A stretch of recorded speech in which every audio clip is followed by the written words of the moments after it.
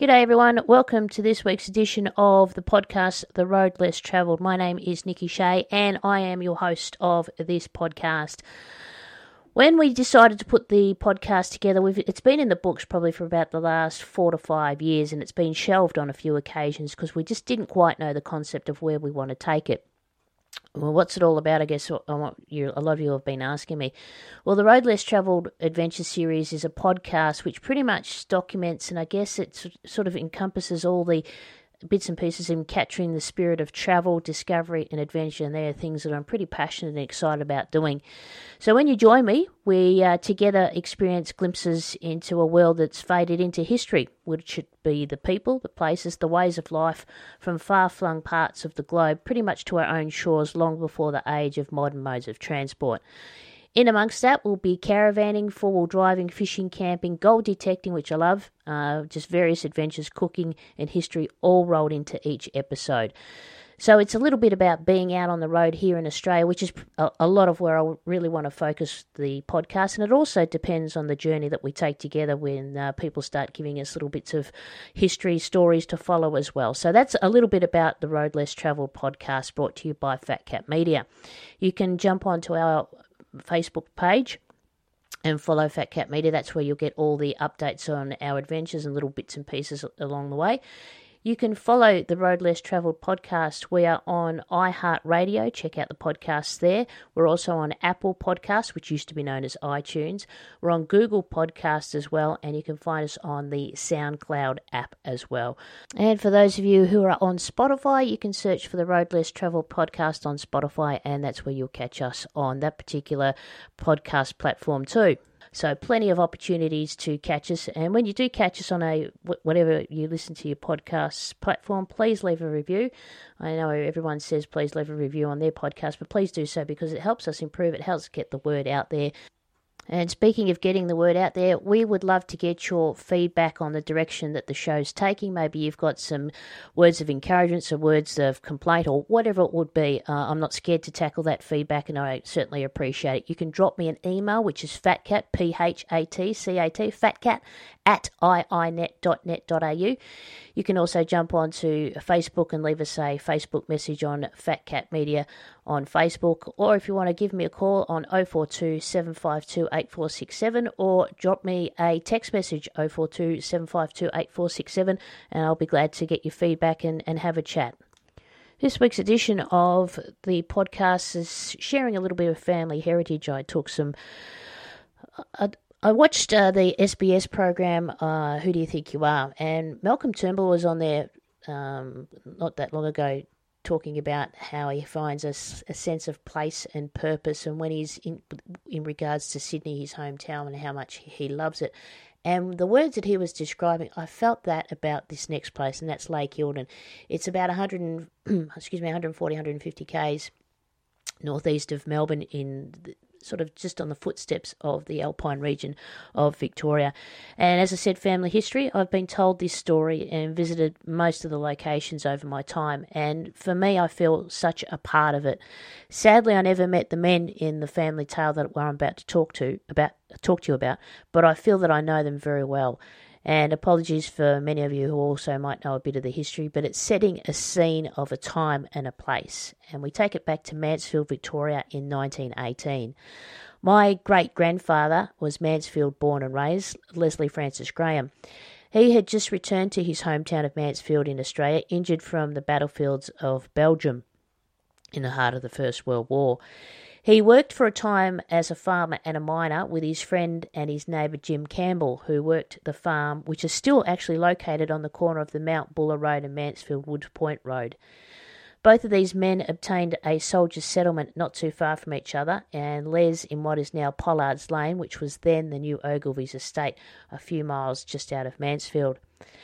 A further 25 miles away from that was the town of Darlingford, which was located on the junction of the Big River and Goulburn River, was founded to service the farmers and graziers of the area, the timber cutters, and the gold mining town of Enoch's Point. Darlingford was to be submerged when the then known Sugarloaf Dam was built on the Goulburn River between Mount Sugarloaf and Mount Pinninger. This would later be become extended to house what we now know is Lake Eildon. So that was where it was established. The Eildon Dam was built primarily as a water supply for irrigation and for flood mitigation purposes. Eildon Dam No. 1, which was called the Sugarloaf Dam, the Sugarloaf Weir or the Sugarloaf Reservoir up until 1927. This was originally constructed between 1914 and 1931. While initially completed in 1928, subsidence in 1929 necessitated a further 3 years' work, adding more rockfill to the outer slopes, and the dam was built by the State Rivers and Water Supply Commission, known at the time. The site of Lake Eildon was chosen for at least two reasons. The river bottom was solid rock, which provided an excellent foundation for the dam wall, and a relatively small area of land would be submerged. No railway lines would be affected. The only towns to be affected were Darlingford, which would end up under around 20 metres of water, as well as the village of Upper Thornton. At that time, Upper Thornton had consisted of a public hall, a school, a post office, and these are now submerged at the Thornton end of the pondage at Lake Eildon. As well as the Darlingford Township, individual properties fully or partially lost included those owned by Sid Allen, John Barnwell, Beatty Chant, Fries, Gilmore, Nicholas, Rennie, Sawyers, Taylor, Waterson and Wood. Some houses at Darlingford were to be relocated, others were to be dismantled, and bodies in the local cemetery were exhumed and reburied in Eildon, Alexandra and the Mansfield cemeteries. Although it wasn't to be inundated by water, the township of Enoch's Point was also doomed by the dam as it cut off the town's valley access, leaving only narrow and difficult tracks to Kevington and then Warburton. The town and surrounding locations of farms and buildings of Darlingford were sold off, with relocation of buildings, families and farms taking place. Going back to my great-grandfather, Les Graham. He heard of Mrs. Waterson selling off part of her farm for extremely cheap prices. The Waterson house had to be sold to another man, a Mr. Wood. However, so family history goes, he was unable to afford the transportation of the entire house to Mansfield, so it stood idle. Bearing in mind, at this time, the waters were starting to rise, so it was imperative if people wanted to come and grab these bits of a bargain, if you like, they do so because the waters of Lake Eildon were starting to rise. It was going to cut off and they were going to be flooded out. So always keen on a bargain, Les Graham purchased the house for what I'm told was £10 from Mrs. Waterson, and he alone began dismantling the home. The house was dismantled piece by piece, then it was transported on a horse-drawn dray, and the team then rode from Darlingford to the property in Mansfield, which we think was a distance of that time about 20 to 25 miles, and then they'd do it back again. From what I remember being told, it took them around a month to dismantle the home, including the chimney, and another month or two to rebuild the structure on his new farm, which was to be now known as Orange Grove. This was due to the orange trees planted alongside the driveway of the new house. Les Graham soon had a suitable house, and Orange Grove began to evolve into the farm he had hoped it would be, and it did become a home after Les Graham married Edith Cook in 1925, who was his friend Jim Campbell's sister-in-law. Orange Grove was a 100-acre farm that sustained 3 adults and 2 children over the Depression years. With a young family and hard work, the family farm took shape. Sadly, after 2 girls, Norma and my nan Lila, were born, an infant son, Leslie Powell Graham, died at the age of 6 months. Unfortunately, without a son to take over the property, the Graham family sold off the farm in 1937 and left the district around 1938-1939. I do recall my grandmother saying that they were one of the first people to come through the Black Spur after the 1939 fires, moving from Mansfield after they sold the farm. They moved down towards Melbourne, and she said that the devastation was unbelievable after those 1939 fires. Back to Orange Grove. The house is still there, and in 1992 we were very, very lucky and fortunate to be given a tour of the place by the then new owners, who were in the process of building a new modern home adjacent to Orange Grove with plans to demolish the original house. So I was able to see the rooms and the home. This is with my nan. We just happened to be driving past at the time. She said, we always used to like to go down there and just have a look at the farm. And we were taking some photos at the time of the driveway. Must have looked like stalkers back in 1992. And the actual owners came down and we started talking to them. They said, hey, did you want to come in and have a look? And we said, no, we don't want to impose on you. They said, no, please come and have a look. So to the Pollards, thank you very much. And as I said, I was able to see the rooms and the home with my nan. It was her childhood where she was pointing out how things had been made or additions had been made. A very moving and really nostalgic journey. As I said, happily, Orange Grove is still standing today and is looked to have been renovated, but it still maintains its original 1920s integrity. It's a testament to the hard work of my great-grandfather Les Graham over 100 years ago. And I've been in contact with the owners, who are still the same owners that we met in 1992. They've sent photos and we've been exchanging emails and so forth about bits and pieces, so a little bit of family history. I'm actually pretty grateful that I'm able to remember some of these tales, and there was a lot of interest. I posted this up on the Mansfield Historical Society, and there was a lot of history and interest in that post. I thought I'd tie another piece together for many. There was actually a school in the Ogilvy's estate. Ogilvy's estate State School, SS 4393, operated from 1929 until 1938 just out of Mansfield. Ogilvy's estate, just to give you some background, was a part of the soldier settlement scheme from World War One, and we've already spoken about how we got Orange Grove, in the books. This property is still operating on Pollards Road, Mansfield, thanks to Rick Pollard again for joining some of the family dots.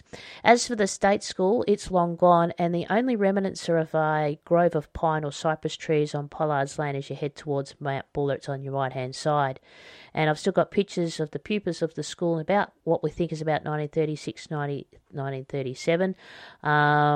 So Norma Graham and Lila Graham went there, and unfortunately the girls, this is one thing that I took out of this story about the school. The Graham girls got the horrid nickname of Mouldy Pig on reference to their surname, Grey meaning mouldy and ham as in pig, something which really irked my nan. It's just unbelievable. So Norma Graham was born at Alexandra Hospital in 1927, and Lila Graham was born at the Mansfield Hospital in 1929. Their infant brother, Leslie Powell Graham, who died at the age of about 6 or 7 months, is buried at the Mansfield Cemetery. He was buried there in 1935. And as I said to you earlier on, the area of Lake Eildon holds such a special place in my heart. My grandparents had a holiday home at Taylor Bay. After years, every year they'd go camping at Bonnie Doon and then Fraser Park, and my grandparents had their honeymoon at Lake Eildon. My parents had their honeymoon at Lake Eildon, so I don't know why, it's just sort of entrenched in the genes. And you may have seen the photograph of the Darlingford Hotel, which accompanies this podcast, Ellen's Darlingford Hotel, with I think it's about 4 gentlemen leaning on a cart out the front of the hotel. And as we said earlier, the site of the Darlingford Hotel, well, that now sits at the bottom of Lake Eildon. And if you want to find out around that area, it's between Mansfield and Eildon, as I said, in the Alpine region of Victoria. Darlingford was named after Sir Charles Darling, who was the Governor of Victoria. It came into being in the 1860s after gold was discovered in the area. And at its peak, Darlingford had 7 hotels, 5 policemen, a log jail, shops, post office, and a small slab hut used as a school. By 1907, it had just 1 hotel and general store, which was run by Timothy Kelly. News that the government planned the massive water reservoir at Darlingford prompted Kelly to retire from business, and the old weatherboard single-storey pub was taken over by an enterprising Thomas Allen that same year in 1907. As I spoke about earlier, the construction of that Sugarloaf Weir would bring many customers to the bar of Allen's pub. To house the men working on the reservoir, the new shanty town of Eildon began to develop. The State Rivers and Water Supply Commission built houses for their staff, a large mess room and single men's accommodation. Sugarloaf Reservoir construction commenced in 1915 and was completed in 1929. That is the old dam. So when Lake Eildon, that you know of it now, recedes down to a certain level, you will see the old dam wall come up. And you will, even if you go up there right now, you'll see where they've got I think there's about 4 or 5 floating markers. That's where the old dam wall is, and the old tower becomes exposed when the water goes right down. Tom Allen embarked on business enterprises in various parts of the Upper Goulburn area, and when the government decided to construct that Sugarloaf Weir, he and his brother saw the opportunity of buying the pub at Darlingford. The pub was closed at the end of 1920 as the government had resumed all the land in the Big River Valley, which included the township site, but not before, of course, old Tom had made plenty of money from the thirsty dam workers at the time. The Allen brothers acquired the Rubicon Hotel in Thornton in 1921, and the family took up residence there as the licensee. So just a little bit of history, and I'll pop up a photo as well of the Darlingford Hotel in 1924, I beg my pardon, when the water from the dam was lapping at its door. So it's about 20 metres underwater. It's at the junction of where the Goulburn River and the Big River join. And speaking of when the water recedes in Lake Eildon in matters of drought, you can still see the Big River Bridge, which goes, I think it was constructed about 1930, I think, from what I can remember being told.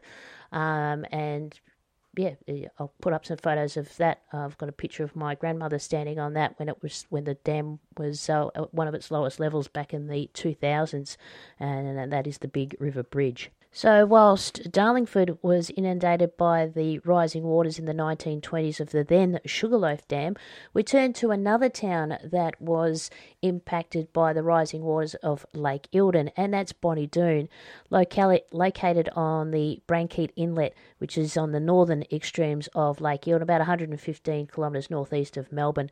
It was originally called Doon, and the township was on the Brankeat Creek. The name was changed to Bonnie Doon shortly before 1900, and it was in 1956 that the town was moved to higher ground when again Lake Eildon was enlarged to the size of what you see the lake now. The name Doon was given by an early settler, Thomas Nixon, probably after Doon Loch, which is in Scotland. The history of Bonnie Doon is back in the 1870s when selectors took up land in the area. A school was opened in 1871. Church buildings came rather later. There was a Catholic church in 1885, Anglican in 1899, and a Presbyterian church in 1900. The Presbyterian church was dedicated to the memory of Queen Victoria and is recorded as the very first monument in the British Empire to be so dedicated after her death. Bit of trivia for you. The mention of gold concerns mainly Main Dample and Dry Creek in the area, although gold was mined from time to time at Bonnie Doon. The township at the time also had several stores and a mechanics institute. As I mentioned earlier, in about 1912-1915, the forerunner of Lake Eildon was constructed, damming, as we know, the Goulburn. They dammed the Goulburn, the Delatite rivers, as I mentioned, the Big River. And as farming expanded in northeast Victoria, the demand for irrigation water grew, and immediately after World War II was the prospect of Bonnie Doon being inundated by that enlarged water storage. Despite the loss of farmland, the enlargement of Lake Eildon proceeded, and by 1953, the physical transfer of houses and buildings to higher ground near the Anglican and Presbyterian churches took place. The local population more than doubled for a few years while the dam works were underway. Not all residents remained in the new town. Some adjusted to Bonnie Doon's waterside environment, which became a venue for water sports and boating. Holiday settlements developed in Bonnie Doon and a few kilometres to the south on the bank of Lake Eildon. Bonnie Doon is on the Maroondah Highway, just west of where the Bonnie Doon Bridge crosses the Brankeat Inlet. Beside the road bridge was the railway, which ceased to be used in 1978. During the droughts of 1982-83 and the 2000s, many of the old buildings were uncovered, as I spoke about earlier, as Eildon's water level fell. Bonnie Doon now has a caravan park, community centre, recreation reserve, hotel, motels and numerous holiday houses. It offers camping, fishing, water skiing and boating. The school closed in 1998, and west of Bonnie Doon is Merton, which is a pastoral district with a small village. For a holiday spot, Bonnie Doon is the prime, and you would have known all about Bonnie Doon from the Australian movie The Castle. We're all going to Bonnie Doon. Yes, Bonnie Doon does exist. And Bonnie Doon, one of the prominent families of Bonnie Doon was the Friday family. And going back to my great-grandparents, my great-grandmother was in the Mansfield Hospital having her daughter, which was to be my grandmother, who was named Lila. And in the bed next to my great-grandmother was Anne Friday. And Anne Friday and my great-grandmother started chit-chatting away. And my great-grandmother had a daughter called Lila. and Mrs. Friday had a daughter who she would call Leela. And they thought nothing more of it, and that was in 1929. And up until both ladies passing, Anne Friday passed away about 1988, I think, or 1990, and my great-grandmother in 1992. Those two ladies extended a friendship for all that time. They had the loss of children, they had the loss of husbands, they had the loss of farms. They went through World War, droughts, tough life on the farm and on the land. And Anne Friday was an absolutely lovely lady, one of the stalwarts of Bonnie Doon, and the Friday family is well known throughout that Bonnie Doon area. And Anne Friday unfortunately lost her husband. They had a farm on Dry Creek Road in Bonnie Doon, and as the waters of Lake Eildon were starting to rise, Mr. Friday was busily trying to pull out all these plants to take to his new property. He didn't want to leave anything behind, and unfortunately had a heart attack and drowned. So a sad tale to the end of Mr. Friday. But I do recall Mrs. Friday. She was known as Granny Friday or Auntie Anne, and she was just a lovely lady, and we used to go and visit her quite often. So that's the story of both Darlingford and Bonnie Doon, two places quite close to my heart, being part of family history. And, of course, Lake Eildon, just a fantastic area that I don't know why, but it just it resonates something with me, and I found it really an interesting exercise, and I hope that this encourages other people to learn a bit more about their family background. I find it quite inspiring, and just the tenacity and courage of some of my forefathers and forebearers.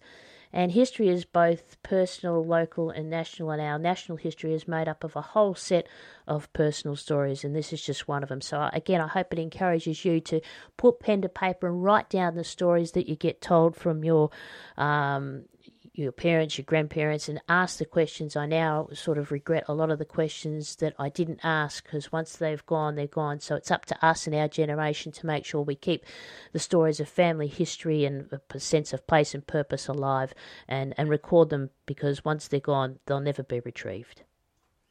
So by telling the story of that little family adventure and that little part of family history will lead me on to another tale and adventure coming up in the not too distant future, and it's the hunting down of the trail of Les Graham's lost gold mine. As I said earlier on in the introduction, Les Graham was a farmer and a gold miner, and while times were tough during the Depression, he used to go down to the Delatite River, down to Big River, and do some gold mining, and he actually went into partnership with someone and leased a gold mine. They made a gold mine. So that's a little story that I've got in the pipeline of finding the lost gold mine of Les Graham.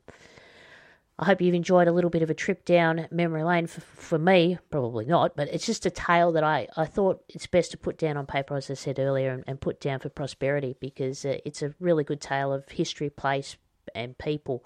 And these little tales, as I said, if we don't tell them, they will be gone and lost forever. That's it for this week's edition of the Road Less Travelled podcast. Be sure to tune in, and we've got some great content coming up in future episodes. We'll be heading out later on this year. We'll be heading back to South Australia to the Flinders Ranges, and some other trips that we've got planned to around the local areas of Victoria. Thanks for tuning in. We'll be back with another adventure not too far away on the Road Less Travelled.